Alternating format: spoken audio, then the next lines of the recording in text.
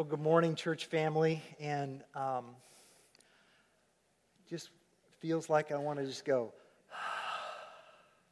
exhale a little bit and just enjoy some of the peace that Katie was encouraging us toward. I'm so grateful for that song, that God is sovereign over everything that comes into my life, and even though I may not understand it, He does, and we're going to trust Him. And I hope that trust brings you some peace this morning. If this is your first Sunday here at Windsor Road, I just want to extend a very warm welcome. My name is Randy, and I'm privileged to serve as the lead minister here at the church. And we just hope that you're able to spend some fruitful time with the Lord today at Windsor Road. We're glad that you're here.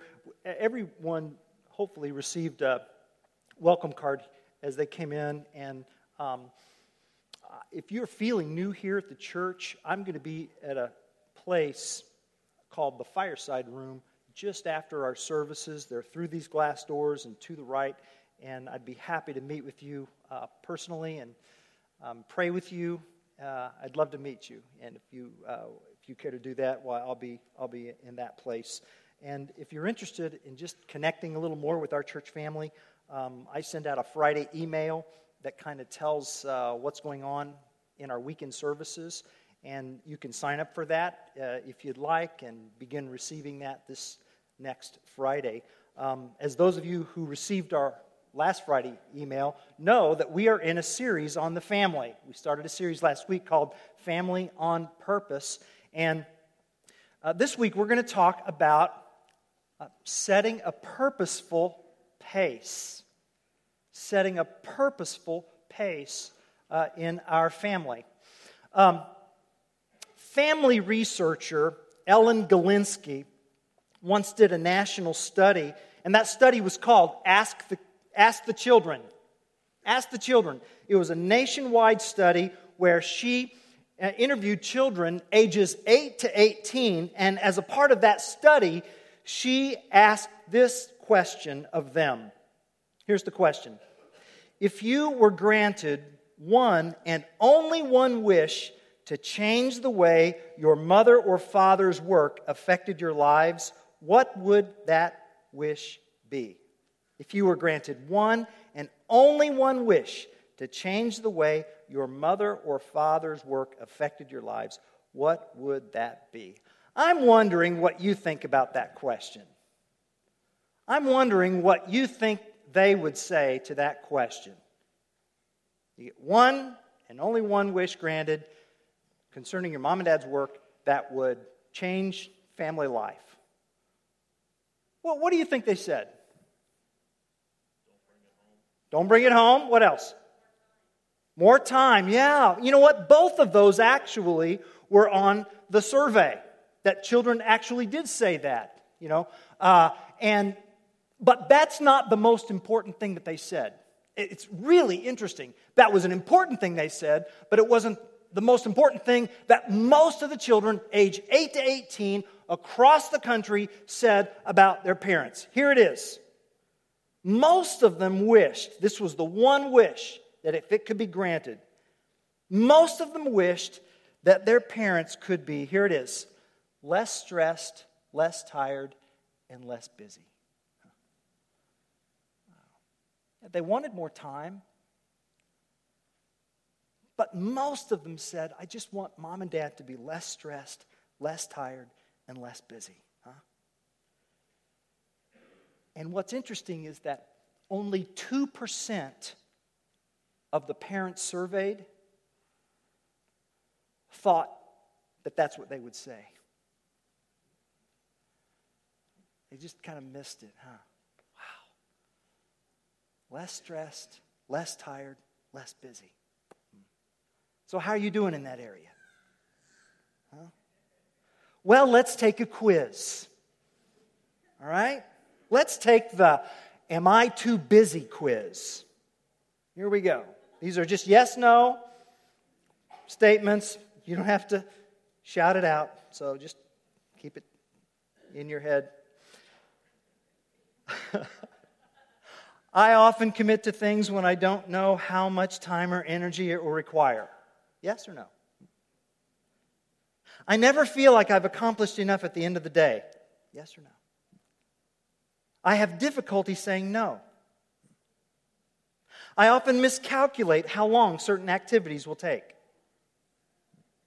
I feel anxious without my cell phone.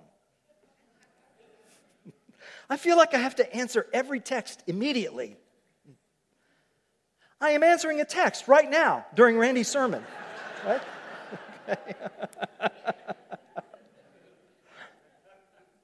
I rarely have time to do the things I love. I feel powerless over my time and commitments. Right? So I wonder how you did. I think we know. I struggle with this too. I mean, this quiz gets us thinking about setting a purposeful pace. A purposeful pace. And I'd like you to consider the story of someone named Katrina Alcorn. Katrina Alcorn. At 37 years of age, Katrina Alcorn, 3 children, a good marriage, thriving career. People used to ask her, Katrina, how do you do it all? How do you do it all? People at her son's preschool, people at the Y, where she took her daughter to swim lessons, people at the web consulting agency where she managed a team of designers, people like the editor of the publishing firm that offered her a contract to write a design book, even her own husband. How do you do it all? How do you do it all? And then on a Saturday afternoon in the spring of 2009, while driving to Target to buy diapers, Katrina broke down. And this is what she wrote. It wasn't my car that broke down. It was me. I just had to pull over to the side of the road. My hands were shaking. I was barely able to brake the car. I called my husband. I sobbed. I cannot do this anymore. Katrina wrote, and thus ended my career, and thus began a journey into crippling depression, anxiety, and insomnia, medication, meditation, and therapy. I had a nervous breakdown. And then she wrote this. She said, I really should define what nervous breakdown meant in my case. I didn't feel suicidal or psychotic. I didn't get strung out on heroin. I didn't walk around downtown Berkeley yelling at garbage cans. I didn't act outwardly crazy in any way. I simply stopped. You know, the way a watch stops when the battery dies.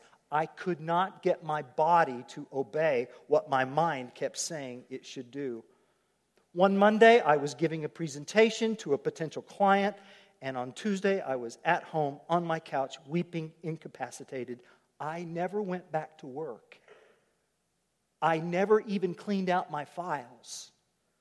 I didn't plan to stop going to the job I love and had had for 6 years. But when I thought about going back to work, I just felt like I was going to vomit.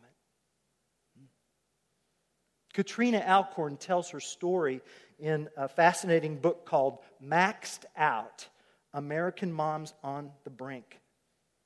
And her story touches on the toxic effects of an out-of-control pace of life.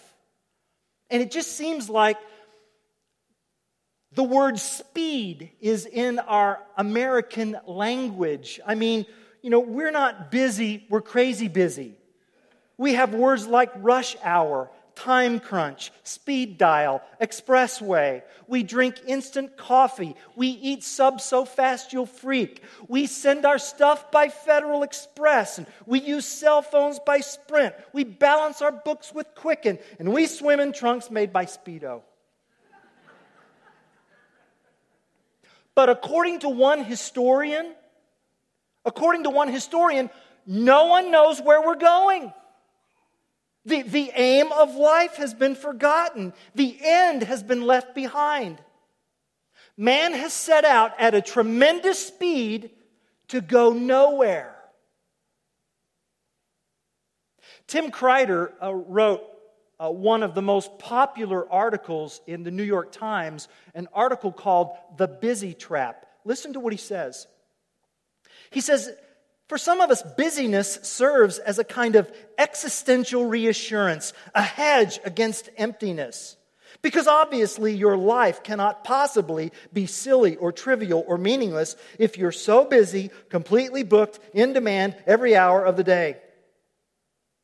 Tim wrote, I once knew a woman who interned at an entertainment magazine where she wasn't allowed to take lunch hours out lest she be urgently needed for some reason. This was an entertainment magazine, for crying out loud. It's not like she worked at NORAD or anything. You know, we walk fast, we talk fast, we eat fast, and then we say, sorry, I got to run. But God is not running after us. Because He knows that speed does not generate devotion. In fact, the more hurried and harried we are, the greater the distance is between where we're running to and where God is waiting. Let me put it this way.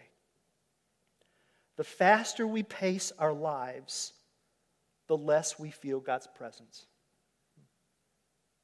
The faster we pace our lives, the less we feel God's presence. Just last fall, I found limits to my pace. After a jammed week of meetings, which included a 2-day strategic planning session in order to figure out how to use this blessing that God has provided in our facilities updates. After 2 days of that, after regular staff check-ins, after an extra speaking engagement, after a small group night, after grief counseling, after wedding planning, and then after 20 hours of weekly sermon preparation, my plate was full. On Friday of that week, I had a wedding rehearsal scheduled at 4 p.m. And then I had a funeral scheduled Sunday after services at 4 p.m. So my mind just kind of thought that the wedding ceremony would be at 4 p.m. on Saturday. But on Saturday afternoon at 2:50 p.m., the alarm on my phone went off. And I thought, now what in the world was that all about? And then I realized, and I panicked. My 4 p.m. wedding was actually at 3 p.m. And there I was in the basement of my home, unshaven, in a sweatshirt, pair of jeans, sneakers, and a ball cap. Yep.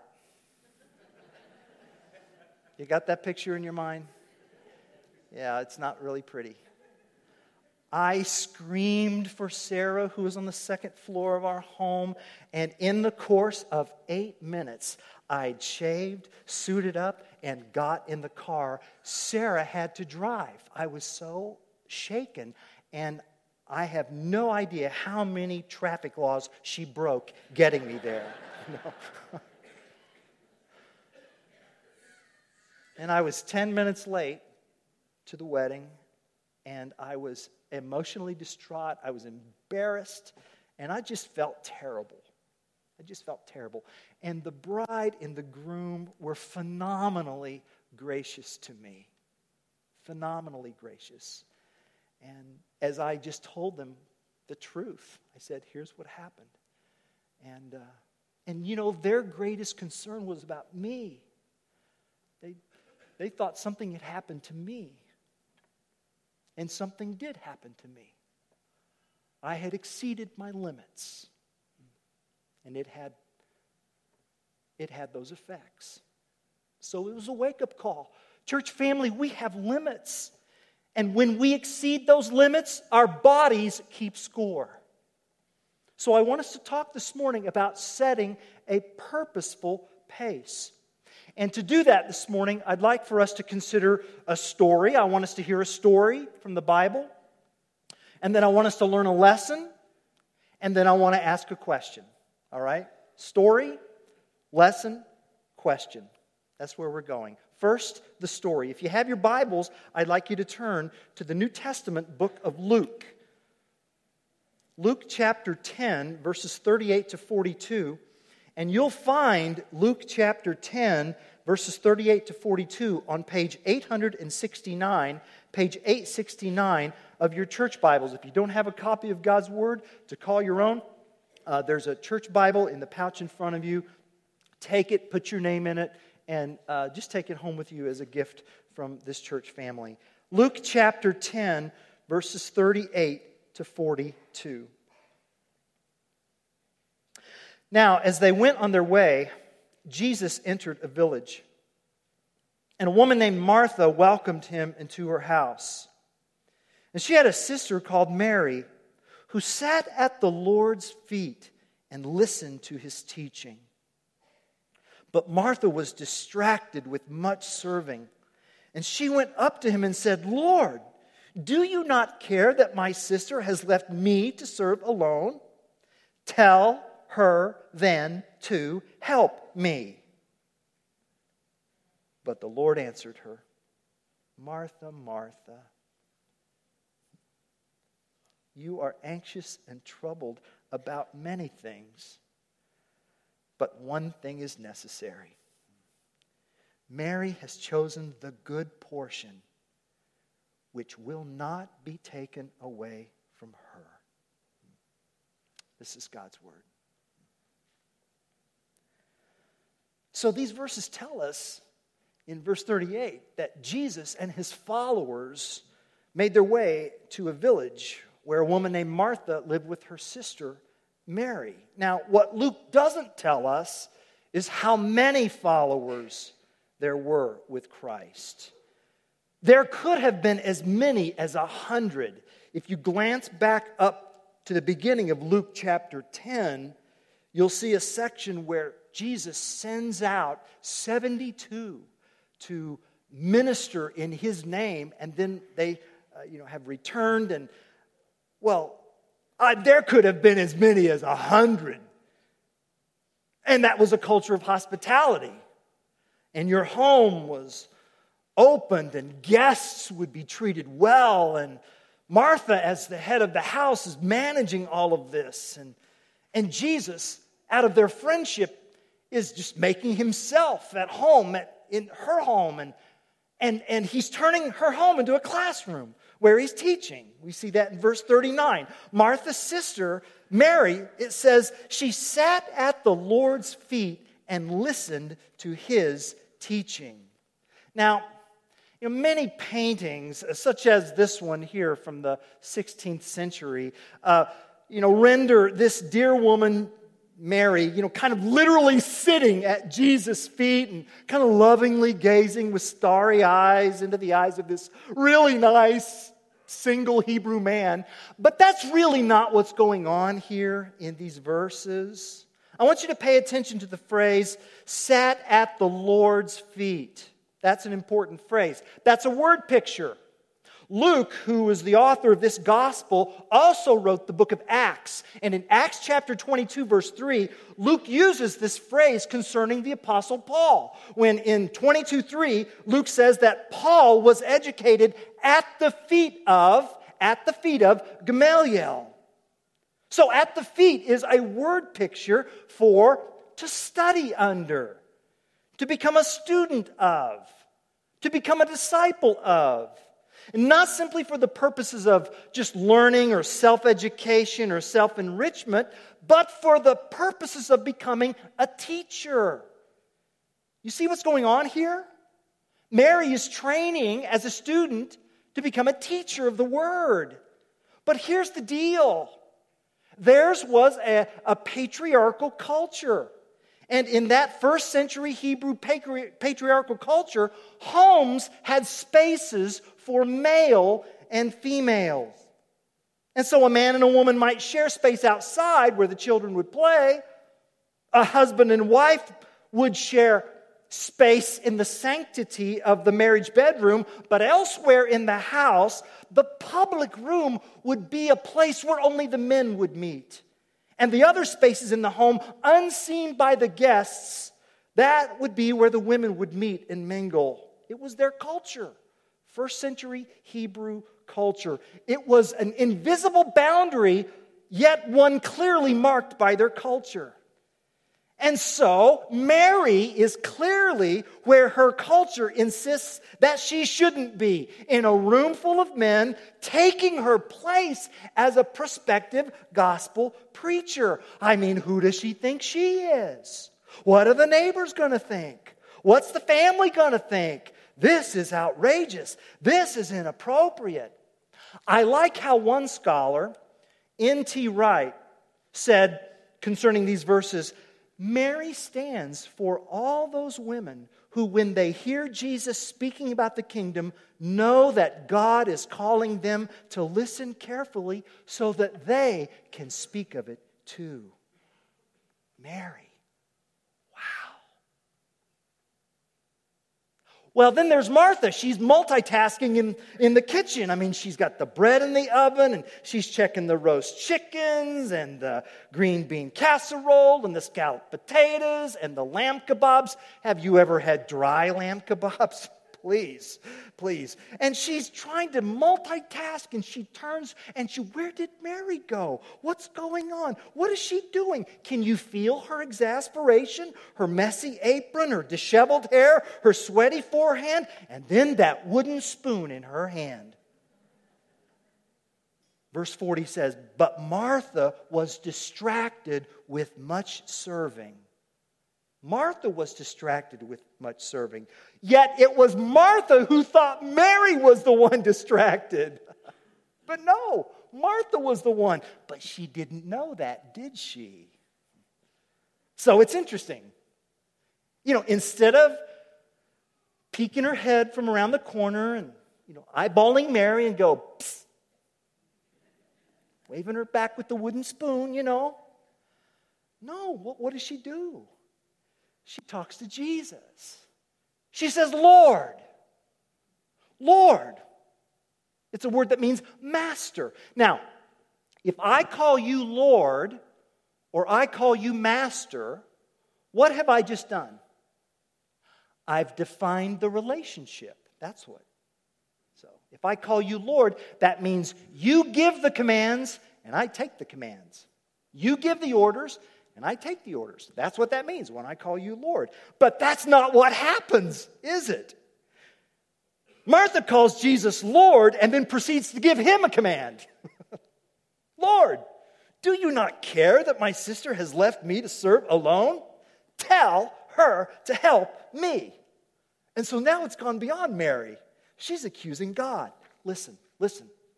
When you live outside your limits, when you live in constant overload, when the pace of your life goes unchecked, you will then start demanding that others meet the unrealistic expectations and pace that you yourself can't even meet. And with wooden spoon in hand, you go after God.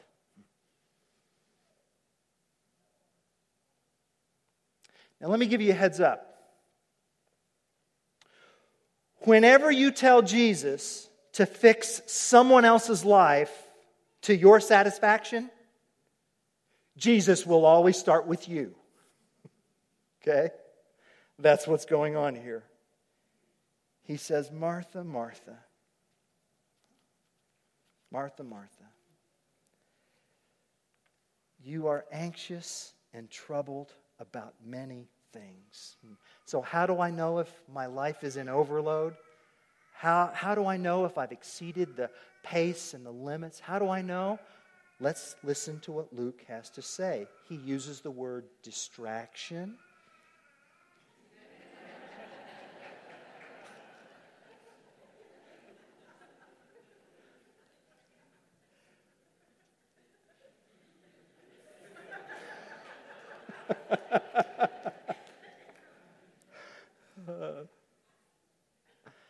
He uses the word anxious and troubled. Okay? Those are the effects. Distracted, anxious, and troubled. Martha, Martha, you are anxious and troubled about many things.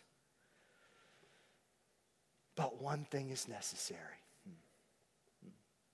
You hear what Jesus is saying? Martha, Martha, when I come over to your place, I don't need Silver Creek. Okay? 5 guys and fries will do. Right? Really. Martha, if I wanted Silver Creek, I would make it happen myself. In fact, I have. He says, Martha, Mary has chosen the good portion, which will not be taken away from her. Good portion. That's actually a food term. That's actually a term that is in reference to the portion of a meal. It's a play on words. Jesus is saying, Martha, you're feeling hurried and stressed and overloaded about the meal portions that you want to serve, and I really appreciate that. I really do. But Martha, the meal has already been served out here. The meal of my word. Martha, we're eating out here. I wish you would join us. I wish you would join us. So Mary is reenacting Deuteronomy chapter 8, verse 3. Deuteronomy chapter 8, verse 3 says, and God humbled you, and He let you hunger and fed you with manna, which you did not know, nor did your fathers know, that He might make you know that man does not live by bread alone, but man lives by every word that comes from the mouth of the Lord.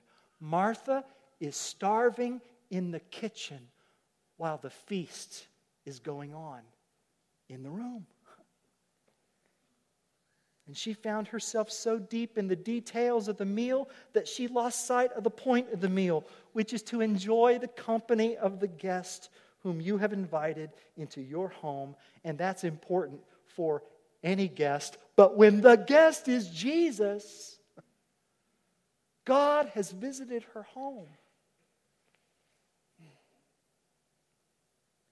And by the way, church family, this is not a sin issue. It's not a sin issue.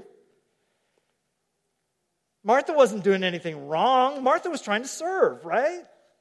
She was trying to do the work of the Lord. But the way she was doing the work of the Lord was poisoning the Lord's work in her heart and in her soul. So this isn't a sin issue, it's a wisdom issue. What is the wise thing to do? And what is the wise thing to do? Well, that leads us to the lesson. All right, we've heard the story, and now here's the lesson. And the lesson is this: what's wise is living a life of love for God and others. There it is. Jesus wants my life to reveal my love for God and others. Jesus wants my life to reveal my love for God and others. Jesus wants my schedule to reveal my love for God and others. Jesus wants my calendar to reveal a life of love for God and others. Jesus wants my date book to reveal a life of love for God and others. Jesus wants me busy, but there's a difference between busy and hurried, busy and rushed, busy and frantic, busy and frazzled. Jesus wants me busy doing life that shows love for God and others. Martha, you are troubled and anxious about many things, but only one thing is necessary. We value the volume of many things, and we call that productivity. God values the importance of the one thing, and He calls it fruitfulness. We value the impression we make at plate spinning many things. God values the life whose sole focus is lived before an audience of one. We value the futility of getting nowhere faster. God values the wisdom of choosing one long obedience in the same direction toward an eternal end. Only one thing is necessary: a life of love for God and others. And guess what? At times, a life of love calls for service and action. It does. It's no coincidence that these verses follow Jesus' parable of the Good Samaritan. You can see that there in verses 25 to 37. It's a parable about horizontal love for someone in need. And at the conclusion of that section, Jesus said, "Go and do likewise." So you see, love is horizontal, and such love is fueled vertically by an intentional, vertical relationship with the God of this universe who wants to mentor us and tutor us and fill us and replenish us with His Word. So you see, there are going to be times to go and do, and then there are going to be times to sit and listen. And you might be saying, well, but okay, how do I discern which?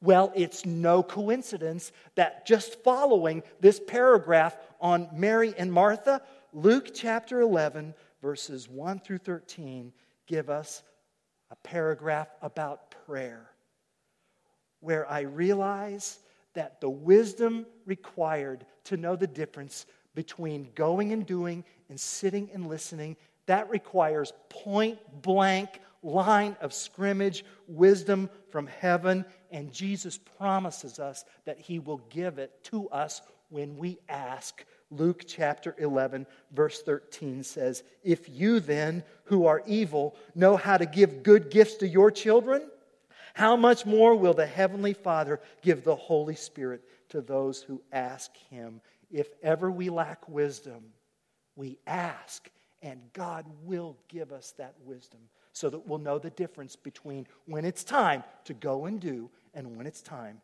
to sit and listen. Doing the one thing necessary is a spiritual skill lived out one day at a time. And it yields a life of love for God and others. That's the story. That's the lesson. Now you're maybe asking, what in the world does this have to do with my calendar? Here's the question. You know, I could give you 7 tips for calendar management, or 5 steps to do this, or 7 ways to tighten your schedule. I could do that. I just want to give you one question. If you will sit still with this question and think about it, church family, it would go a long way to living life at a purposeful pace. And what I'm about to share with you comes from a book that our small group went through not long ago called Simplify. Simplify. Goes something like this. A lot of people ask a very good question when it comes to calendar keeping. And it's the question, what needs to get done? What needs to get done? And we just make a list of all the activities that need to get done, and then we try to plug it in, do the most urgent, then the less urgent, the less, and then by the end of the day, we plop our head down on the pillow and say, God, pull me through another one tomorrow. What needs to get done? That's a good question. Here's a better question. Here it is. What kind of a person do I want to become? What kind of a person do I want to become? A more present spouse? A more restful parent? A more physically responsible person? A more grateful employee? A more strategic-minded leader? Someone who can take the stairs 2 at a time without huffing and puffing at the top? Less of a stranger to God?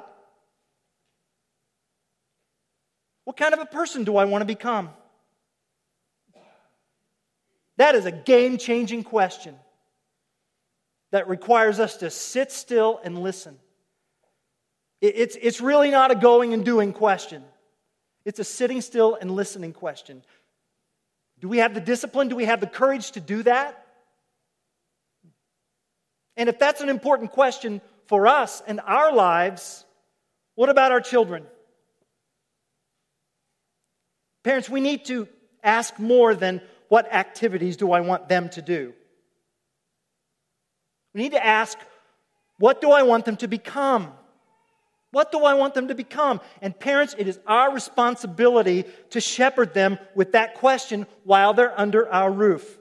And surely you are not going to let a 9-year-old answer that question all by himself, are you? Who would do that? And who would let himself or herself be ruffled by the harsh parental critique of an unhappy 10-year-old? Or 19-year-old?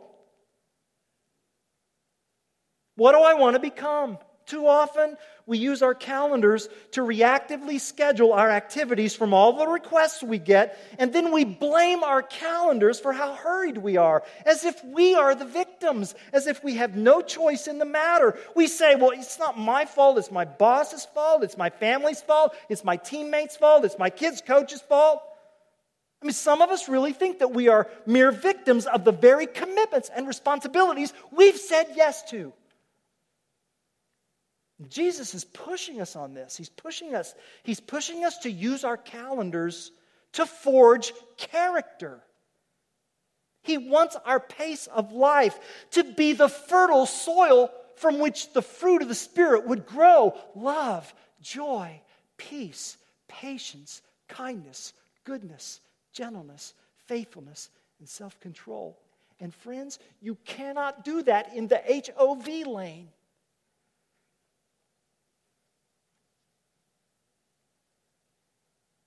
I need to remember that my calendar is more than just an organizational tool for all the activities I want to do.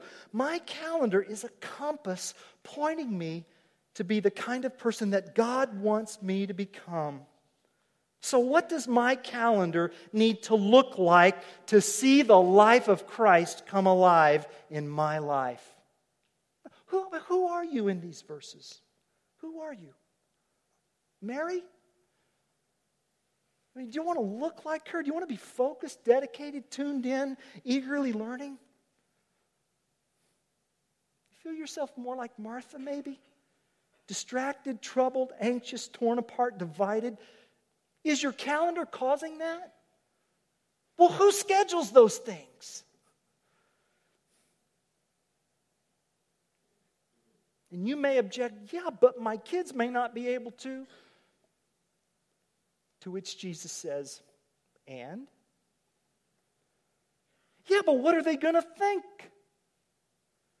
Jesus says, yeah, they probably won't be happy, will they? Look at these verses here. Do you sense that Mary was the least bit concerned about what Martha thought about her?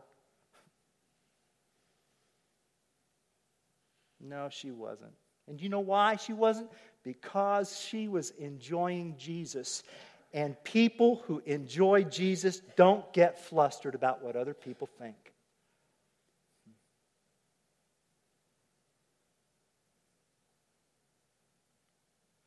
What kind of a person do you want to become? I mean, it's a game changer. What kind of a person does God want me to become?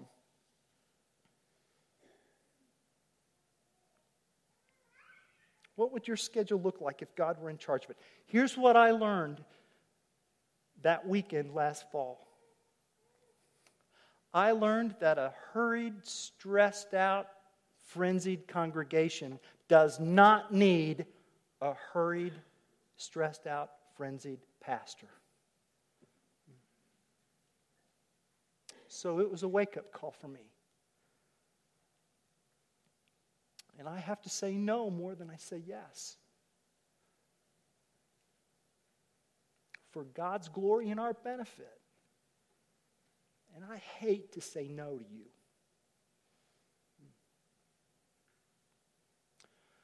But I am day by day learning the wisdom of something John the Baptist said. John the Baptist was asked by people, "Who are you?" And he said this, "I am not the Christ." And I've memorized that. I am not the Christ. But I know who is. And I know what he can do. Isaiah 41, verses 19 and 20 says, "I will plant trees in the barren desert, cedar, acacia, myrtle, olive, cypress, fir, pine." I'm doing this so all who see this miracle will understand what it means. That it is the Lord who has done this, the Holy One of Israel who created it.